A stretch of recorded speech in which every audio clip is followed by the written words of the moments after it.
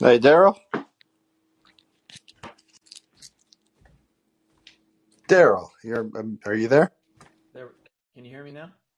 Yes, I can hear you. Okay, great. How are you, Richard? I'm doing good. How about yourself? I'm fine, thanks.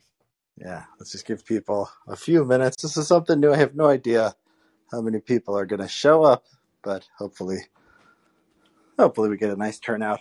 We'll just get started. We'll start at 8 on the hour. Okay, sounds good. How's the volume for me? Can you hear me okay? Yeah, you sound fine. Okay.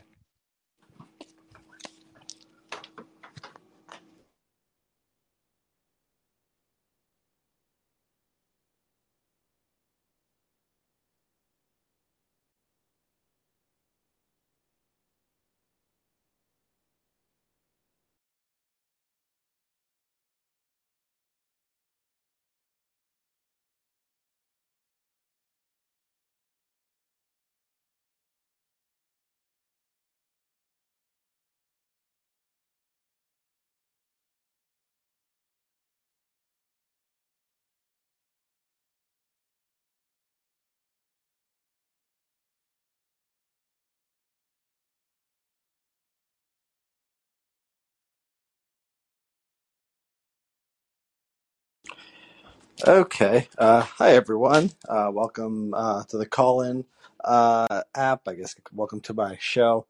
This is something new. I don't know how often I'm going to do this, but basically, I think I'm just going to grab interesting people or things that catch my eye from Twitter, and then just or elsewhere, and just sort of have conversations on a I don't know weekly basis, couple times a week. So our first guest here is Daryl Paul. He's a professor at Daryl. Actually, why don't you go ahead and introduce yourself? Sure, thanks for having me on, Richard. So I'm Daryl Paul. I'm professor of political science at Williams College in Massachusetts. Currently, I'm also the chair of the political economy program. Okay, great. And I invited you on because there's an article you wrote for Compact. Just for the listeners, I think what we're going to do is we'll do, I don't know, 20, 30 minutes of conversation, and then we'll just open it up for another 15, 20 minutes of questions.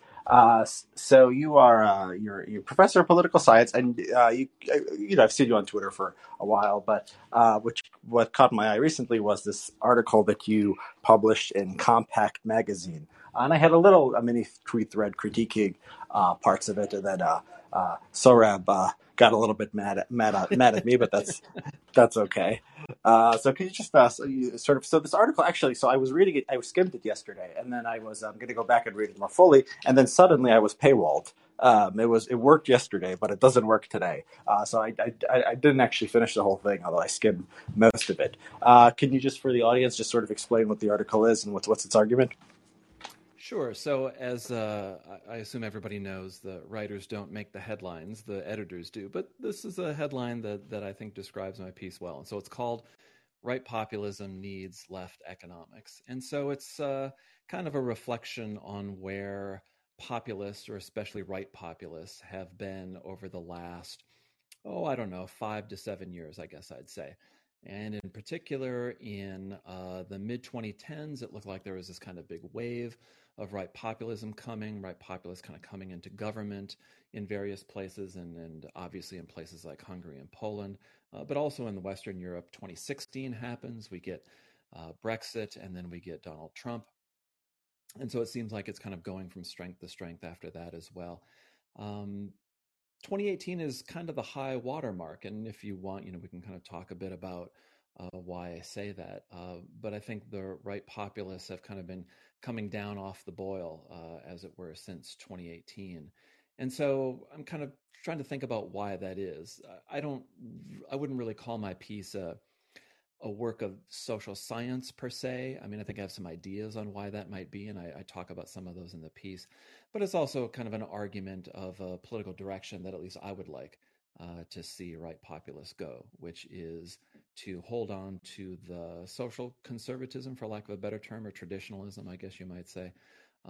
But for the right, depending on the country, obviously, to move further to the left on economics. And I think that's particularly the case in Western Europe, and I would put the United States in that latter category as well.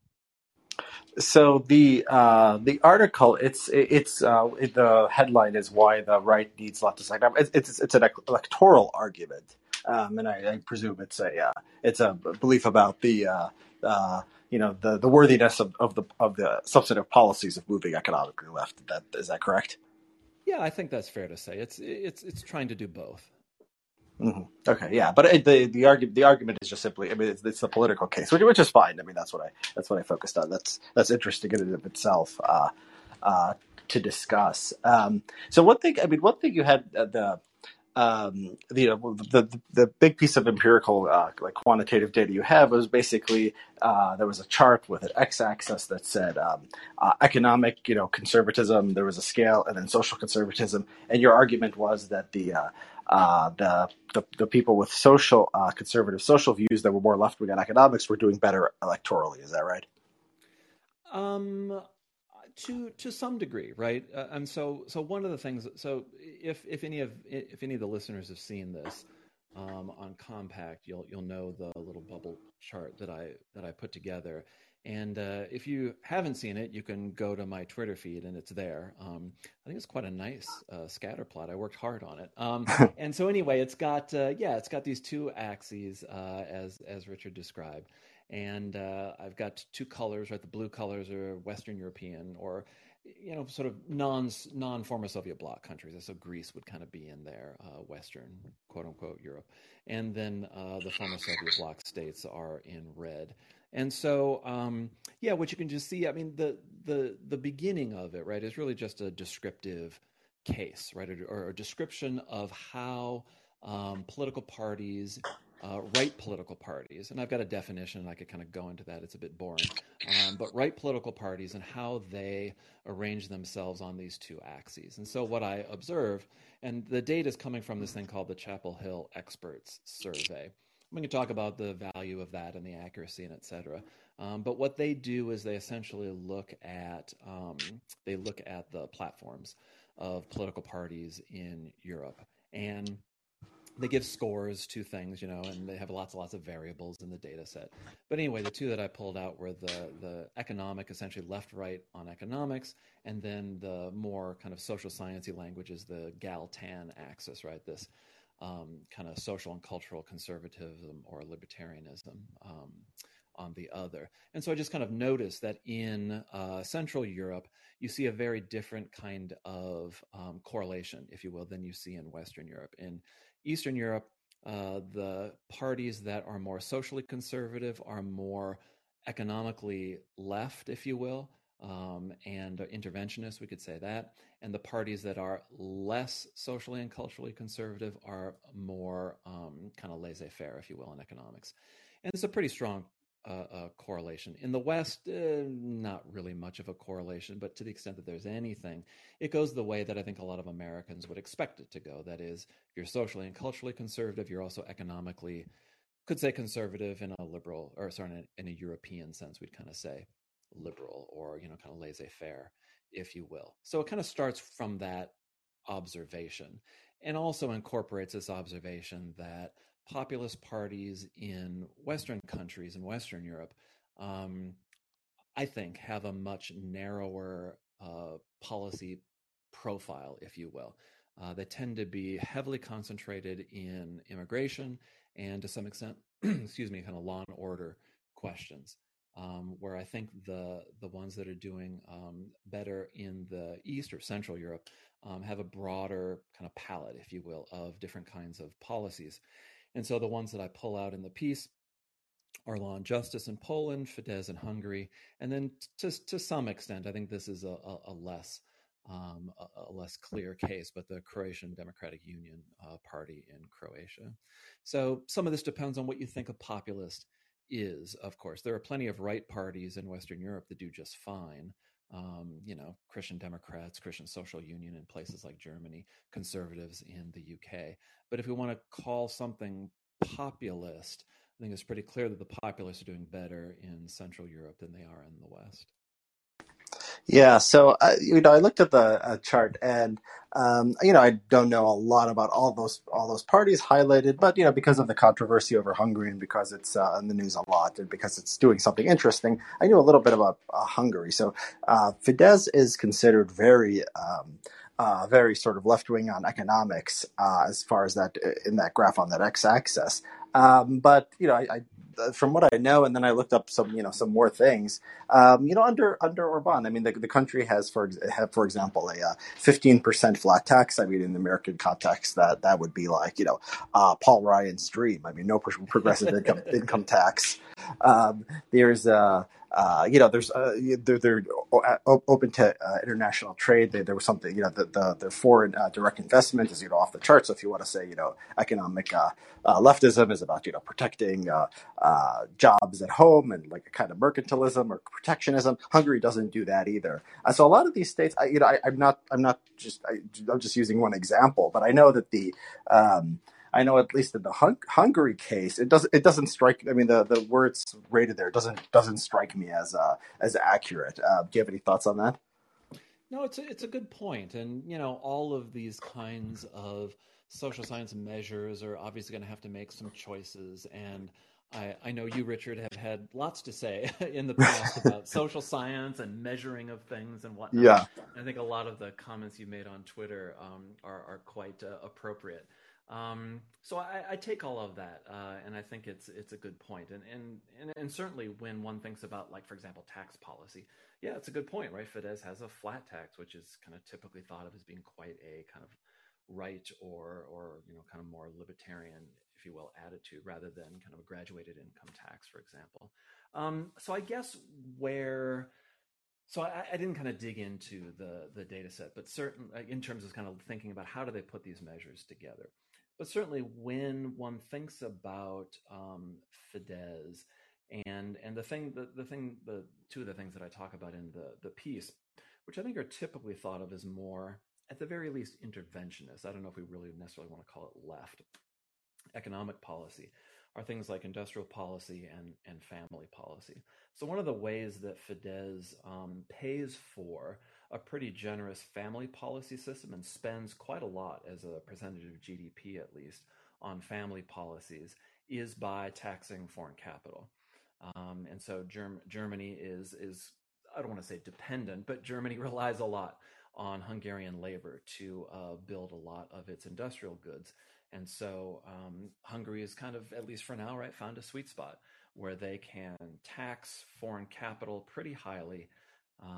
Now, obviously, from Germany's perspective, it's not particularly high, but for Hungary, I guess because of the big welfare gap, if you will, it seems pretty high.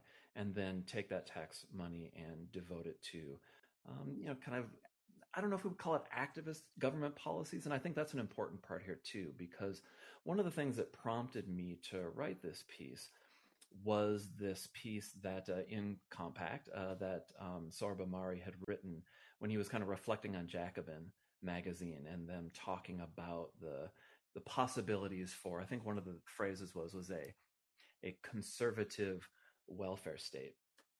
And essentially, the Jacobin author's argument was this is impossible, right? You have a welfare state that is very left wing, or you don't have one at all. And so, thinking about especially Poland and Hungary, and thinking about a lot of the social policies that they do, I don't think they look like what you'd find necessarily in a Sweden, but they look a lot more interventionist and a lot more robust than certainly something I think you'd find in the United States.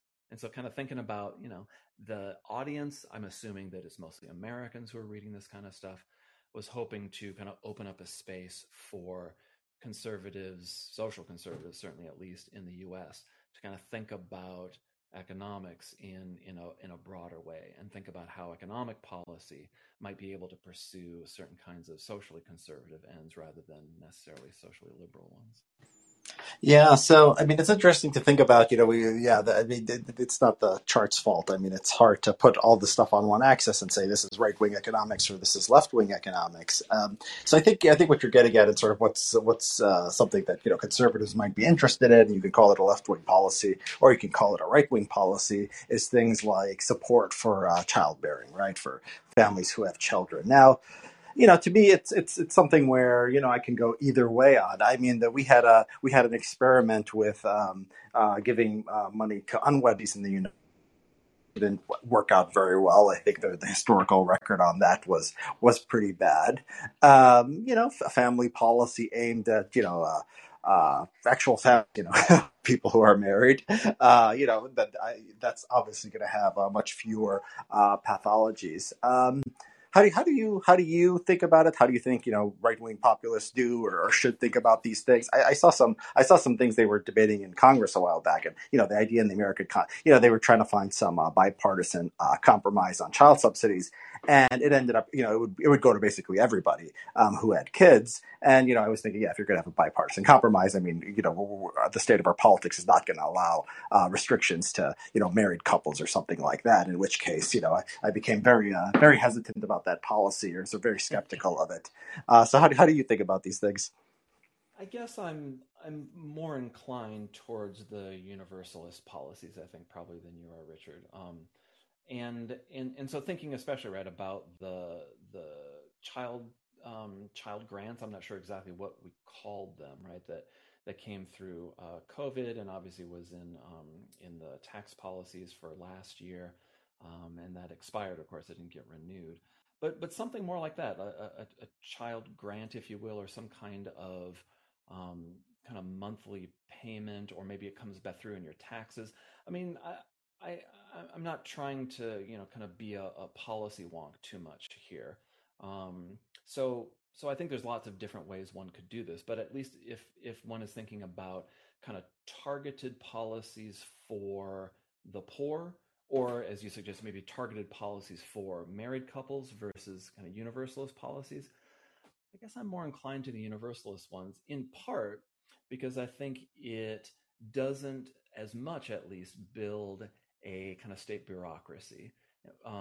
Which so for example, if you kind of think about some of the things that Hungary and Poland do under their so-called right-wing populists, certainly they're right-wing. I don't know if we'd even think of them as populists anymore. Governments is a lot of it is kind of cash payments to families, which is rather different from, at least certainly I think in the United States, a lot of things that Democrats or the left want to do. They tend to, I think, want a much more kind of robust bureaucratic structure that can sort of guide families and intervene in a much more robust way, rather than sort of giving families money and essentially trusting that they're going to spend that money in productive ways, in particular on their children. Is it going to happen every time? Well, surely not, right? But I think the likelihood is high that they will do so, and I think it would be money well spent. We'd have to obviously kind of study these things, and there have been studies of kind of universal basic income types of policies, like back in the 70s, and I think in the early 80s, there were lots of studies on this, and I think some of the evidence is salutary. And I think looking at what happens in Europe, these kinds of things are just really common. Right? It's not just a Fidesz or a Law and Justice. They're going on in Finland, they're going on in Sweden, they're going on in Germany, et cetera, et cetera. So we could call that, I guess, moving left. I guess we'd call it moving European in some sense, since it seems like a lot of left and right parties do this in Europe. So whatever that direction is called, I'd like to see the U.S. move in that direction. Yeah. Okay. Yeah. I mean, the and children. There's something called the Heckman curve, where the earlier you invest in children, supposedly, the more of the payback to society. There was a guy named Jordan Lasker who did a report for CSPI, really taking apart a lot of this literature about the benefits of childhood transfers. There's been maybe some studies that show some things, but I mean it's hard to find sort of consistent results over time. So if people are interested in this question, I encourage them to read up on it. The Okay, so yeah, I mean I guess that's enough for that article. Looking at your website, and you teach interesting classes. So you teach one on meritocracy, right wing populism, uh, sex, marriage, family. So really a lot of interesting topics. So what's it like? I mean, what's it like? I've been on a college campus regularly, and since the world went crazy. What's it like these days?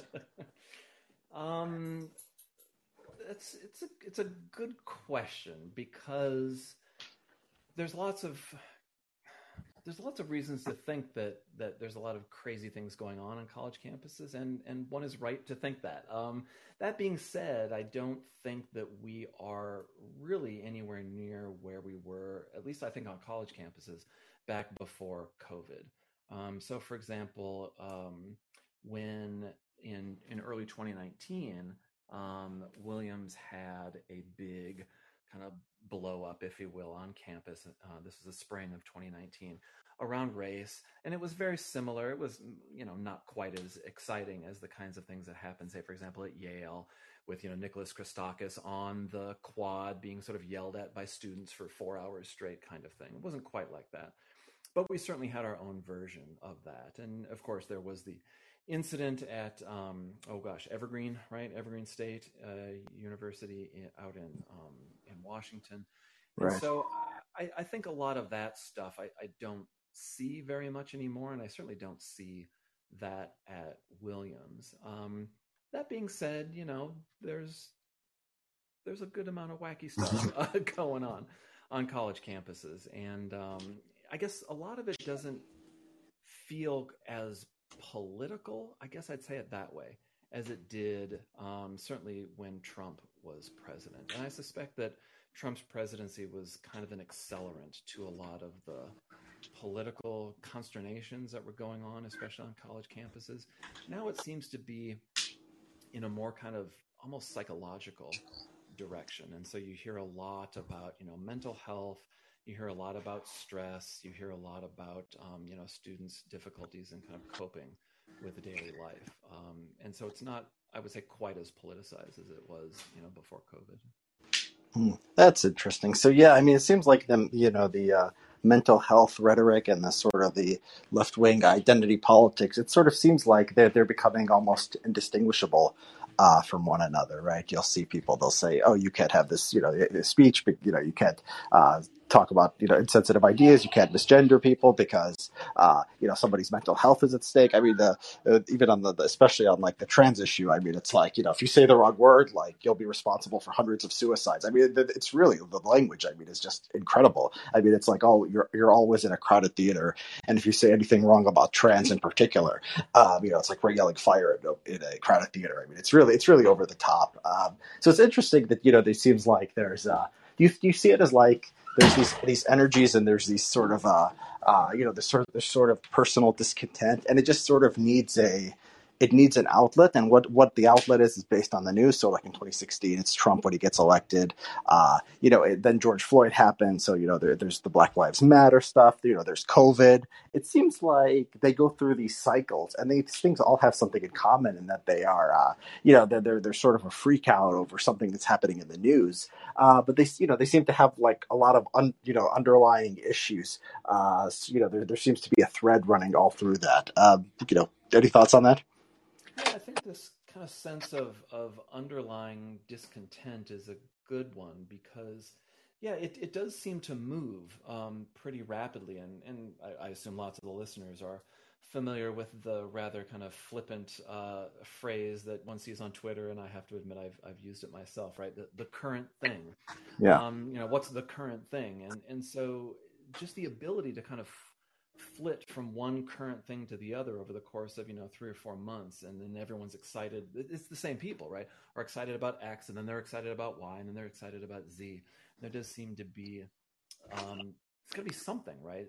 That is making people susceptible to this. And I mean, I don't know what that might be. I mean, I can make some guesses, and I think some of the kind of left wing answers to this are at least interesting to think about. One might think of kind of sensitivity to class status. There's the kind of the downward mobility among professionals, or at least the children of professionals, and this kind of fear that things won't be as I kind of hoped and really kind of deserve that they should be. because I went to an elite school and I got whatever grades I got. And if you're going to an elite school, you're probably getting A's. And then yet there's something that comes after that there's some discontent. And so back in March, I had written a piece for Wesley Yang's Substack, and was kind of thinking about this kind of woke capital phenomenon. And I think that there probably is something there, right? That there is a kind of a politicization, but a politicization that's very much directed towards, I guess one might call it, health, safety, well-being, kind of psychological states. And you can see it expressed through employees, right? Employees working for big corporations who want their corporations to be expressions of their own passions and values. And certainly, you obviously see that on college campuses as well.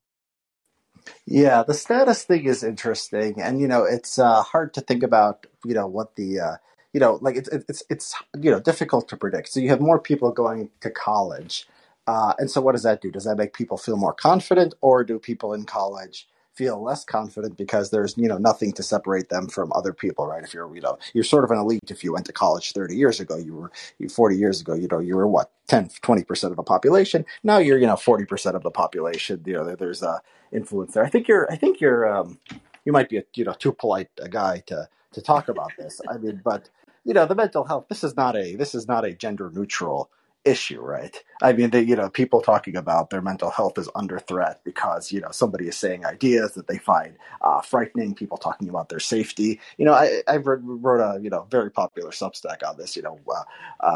Women's tears win in the marketplace of ideas, and it's not just men and women are different. It's that we react to men and women in completely different ways. Uh, I don't want to put you on the spot, but would you have any observations from being on a campus about that? Let me say two things on that, Richard. Choosing my words carefully here. Well, yeah, I don't want One, to get you in trouble. I will say that your piece, Women's Tears, was a point of some real insightful conversations among friends of mine at Williams College. I'll just put it that way. Oh, I mean, I personally was just extremely struck by that piece, and thought that you had kind of encapsulated certain ideas, and kind of got to the heart of something that I had been thinking about for quite a long time and just couldn't really find a way to think about it constructively. So I'll say that. well, thank you. That's Uh, flattering. Yeah, I'd like to inspire. no, it really was. It was kind of like like the clouds kind of open and I saw the world in a clear way. Like not like, oh, I'd never thought about this before. That wasn't the case, but it was I'd thought about Yeah. it and felt like I was just muddled in my thinking of it. And so this was really really an impressive thing, and Was I'm was it was a so conversation among faculty or students? Who's sort of. among faculty. Yes, Okay, among I'd be faculty. impressed if that reached the students, but yeah, I'll take the faculty. That's still great to hear. But this is something that I had kind of noticed in particular around the big blow up at Evergreen back all those years ago. What, 2016, 17? I don't know. It was a while ago now. That there's something about cancel culture and something about the way that women fight that's different from the way that men fight. And I think so much of what you talked about in that piece was kind of around that issue. And so the second thing I was going to say is that I'm trying to put together something that's a bit more kind of academic on the woke capital phenomenon from what I wrote back in March. And I'm going to try to incorporate some of this, kind of gender stuff in that idea, because I think it's really, really fruitful. And I think it's really important too, because I think it explains some dimension of the phenomenon that we're seeing. Yeah, I'm sorry, I missed what you're going to try to incorporate it into what? Oh, so I'm writing a piece that's kind of expanding this woke capital idea in a little bit more academic way. So I kind of have the piece I wrote for Wesley Yang. Is a little bit more kind of popular, and I'm not trying to get too social sciencey in it. So the piece that I'm writing over the summer is going to be a little bit more, not super social sciencey. I'm not, not going to lay on a whole bunch of jargon and whatnot, but it's going to try to be a little bit more rigorous in the argument about where I think this woke capital phenomenon comes from. And I think in part, I think there is a gender dimension to this. I just think it can't be denied. Yeah. Would you like to give us just a little bit summary or preview of what that argument's going to be? So what I said in the Wesley Yang Substack piece back in March, and what I'm going to try to develop, this piece should be coming out in American Affairs. I don't know when. Write it over the summer, and it'll come out after that. But there's lots of, I guess one might say, kind of theories, if you will. Maybe that's a bit too elevated of where this woke capital phenomenon comes from, and so you get arguments that it's kind of fundamentally rooted in the customer base of corporations, right? So you have a bunch of rich liberal consumers. You're going to kind of perform wokeness for them to try to cultivate a consumer base. I don't think that's wrong by any means. Another one is all of this ESG stuff, right? Environment, social governance, investing principles. And so if BlackRock says you got to do the woke dance, then you do the woke dance, right? That kind of argument. And then we have a, I don't know. I mean, I hear a lot of left-wing people make this argument. It's amazingly uncharitable, though, to the left. It says essentially that left-wing people are really stupid and easily hoodwinked by corporations who pretend to be woke, but are really not woke at all. And yet left people just kind of say, oh, I'm so happy that they support same-sex marriage. I really don't care that they're operating, sweatshops in Vietnam. I mean, you actually have left-wing people who make this case. So what I argued in that earlier piece, and I want to develop more, is an angle that focuses especially on the employees of corporations. There was a letter that came out, I want to say a week, maybe 2 weeks ago, from employees at Apple. And I thought this was just a pristine instance of what I have in mind. So if you saw it, any of the listeners saw this, Apple said to its employees, you have to start coming back to work in person. They had an extremely liberal kind of remote work policy. And I mean, obviously lasted an extremely long time too. Just now are they beginning to force their employees back to work. And they're not even forcing them to come back in person 5 days a week. It's a little bit of a kind of an ease in.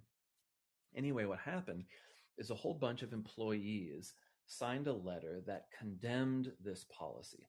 And they condemned it in every way that you've ever heard kind of college campus activists condemn what's going on their own colleges. It's racist, it's sexist, it's this, it's that, it's it's unequal, it's punishing so and so, whatever it is, right?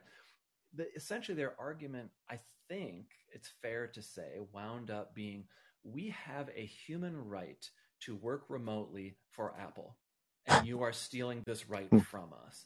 And it was an amazing thing. But what was so amazing to me, I thought, was that it sounds exactly like what you hear from college students. Mm. And but it's probably the case, right, that the people who wrote that letter probably were on college campuses and probably were of a somewhat activist set, or at least kind of sympathetic to Yeah. activists on college campuses not very long ago. And so I think they're taking a lot of the kind of culture and values of the activist groups on college campuses and bringing it right into corporate America. Yeah, I think that's right. That makes a lot of sense to me. The other it's sort of I talked to my friend Gabe Rossman about this because the employees is unquestionably something that is important, and the pressure is coming from below. This sort of is problematic, I think, for some left wing economic theories that have the sort of the boss just being able to do whatever they want. It seems like the workers do have a lot of power, right? And they can sort of shape the ideology of the company. The civil rights law is a big thing. I think my friend Gabe Rossman says it's like a force multiplier because you have these ideas, and then you have this thing where it's like you can't really have have a hostile work environment, whatever that means, towards women and minorities. So there's a few things going on here. I'm glad you're thinking about it, and it is worth thinking about these things. Uh, okay, so. Yeah, with that, somebody writes. Apparently we could comment. People can have comments. Richard, you are 2 times as loud as Daryl. Yeah, I'm sorry. I have no idea what to do about that. Maybe I'm too quiet. I don't know. Yeah, maybe it's just the connection. I don't know. Sometimes when podcasts get produced afterwards, they do. I don't know if this app automatically does that, but they try to decrease any difference between the two between the speakers. So maybe it'll do that for people listening later. Okay, so I'm willing to take questions for 15-20 minutes. Anybody wants to ask anything, me, Daryl, about a conversation or anything else? Here's your chance.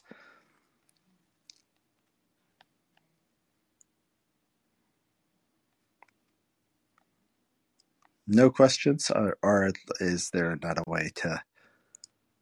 Let me see. How do people ask questions? I think there's a thing to raise your hand. Okay. If there are no questions or people can't figure out how to ask questions. So okay then. I will. We'll wrap this up. Anything else you want to say, Daryl? Anything else you're working on right now besides the American Affairs piece? Oh Yeah, wait, that's kind somebody. of what. Hold on. Somebody says they're in the. Actually, answer this question. Somebody says they're. I'm just. People are asking questions. I'm not seeing it, but go right ahead. Oh, me or the speaker No, or no, the you go question? ahead. Yeah, just answer the question. What else are you working on? And then we'll go to. We have at least one questioner. Oh yeah, yeah, sure. Yeah, so in terms of kind of more popular pieces, that's what I've got on my plate. This kind of woke capital piece. I'm still doing regular old scholarship and still interested in that, and so have a research project on civic nationalism and its connections to ethnic nationalism, and so got a particular interest in Scotland, and so kind of have that on the back burner. But teaching at a liberal arts college, everything goes on the back burner during the semester, and so when summer comes, I'll drag that to the front. Got it. Okay, so all right. So caller. So is this? I think Johnny. Invite. So Johnny, I'm trying to let you speak. Go ahead if you can.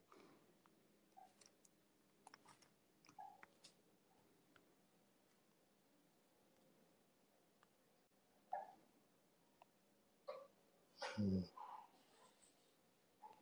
think it's got to unmute. Yeah, are you mute? Are you mute, Johnny?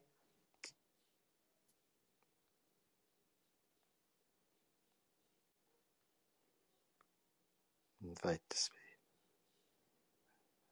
Okay. There you go. There you go. I had to accept the invitation to speak. I got it. Okay. Uh, all right, Professor. I had a question for you. With the with a better understanding of modern monetary theory over the last 20 years, do you think that it poses a sufficient enough threat, I guess, or opposition to the current neoliberal era that we're living in?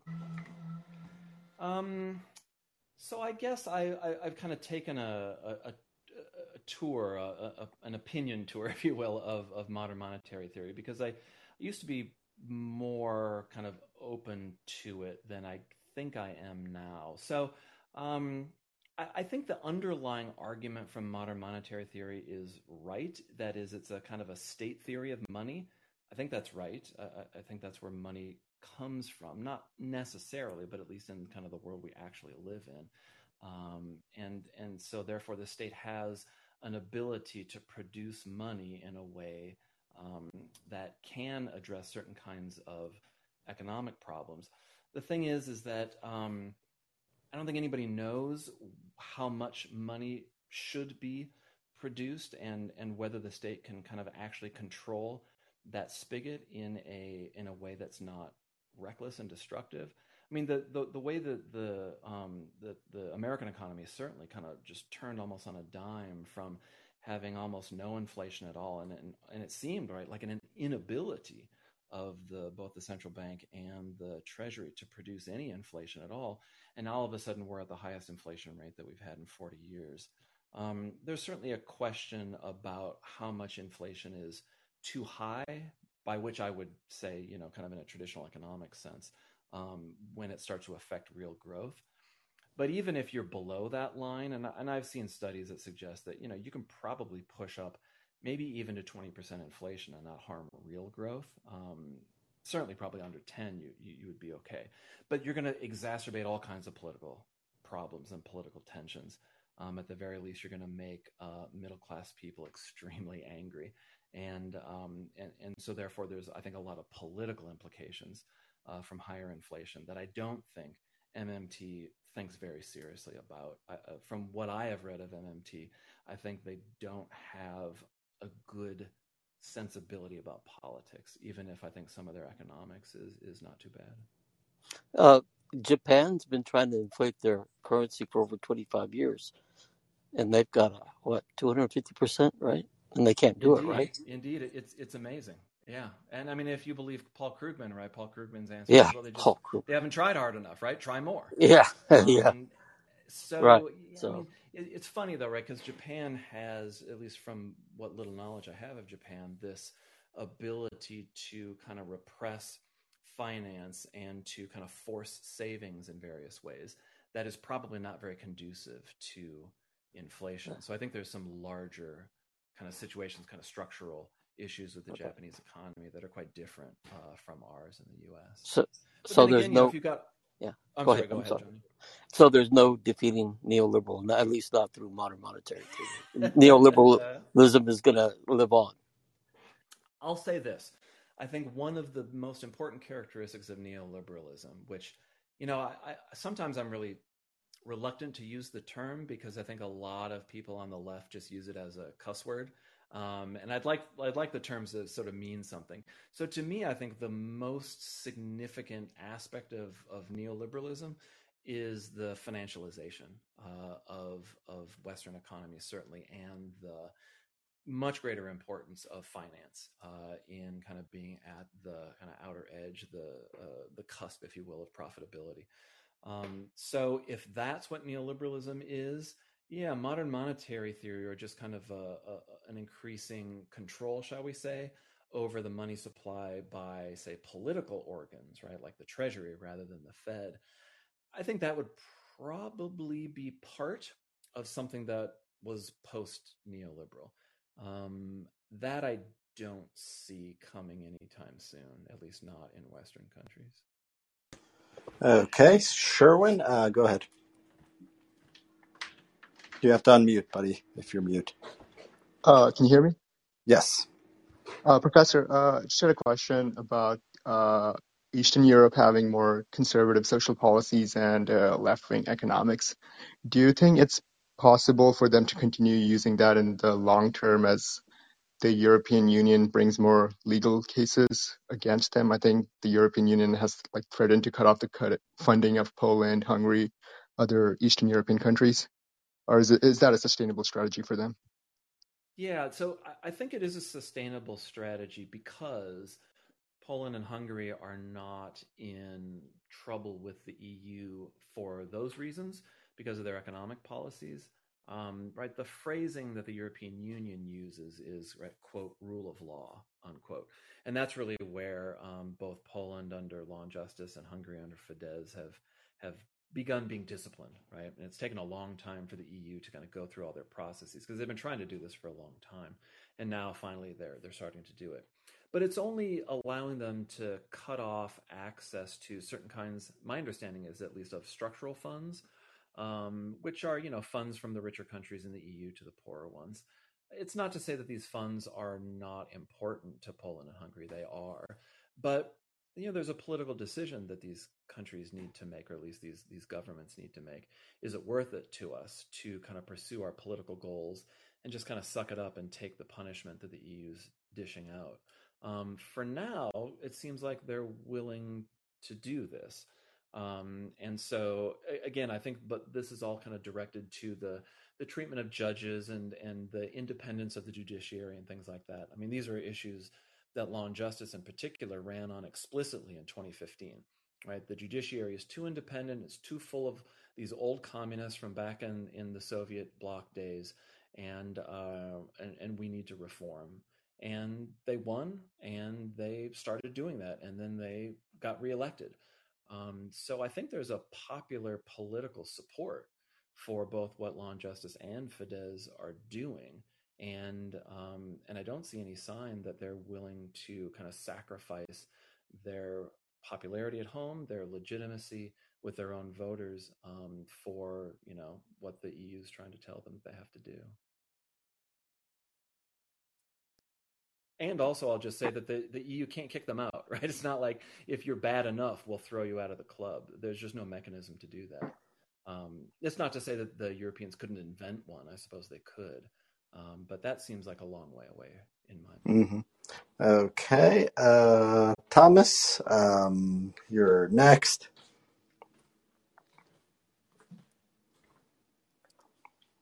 All right. Maybe Thomas is not there. I'm going to invite John then.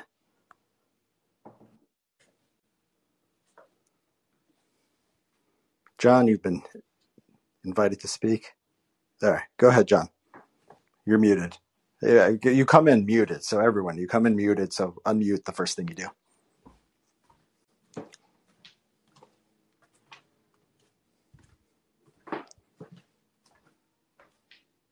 John, are you going to unmute?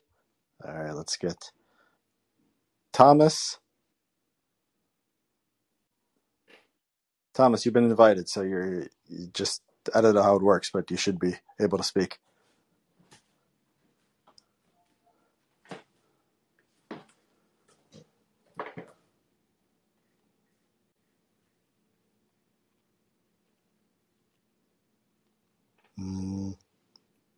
We have technical difficulties. Maybe they're human difficulties. Yeah, the app might be.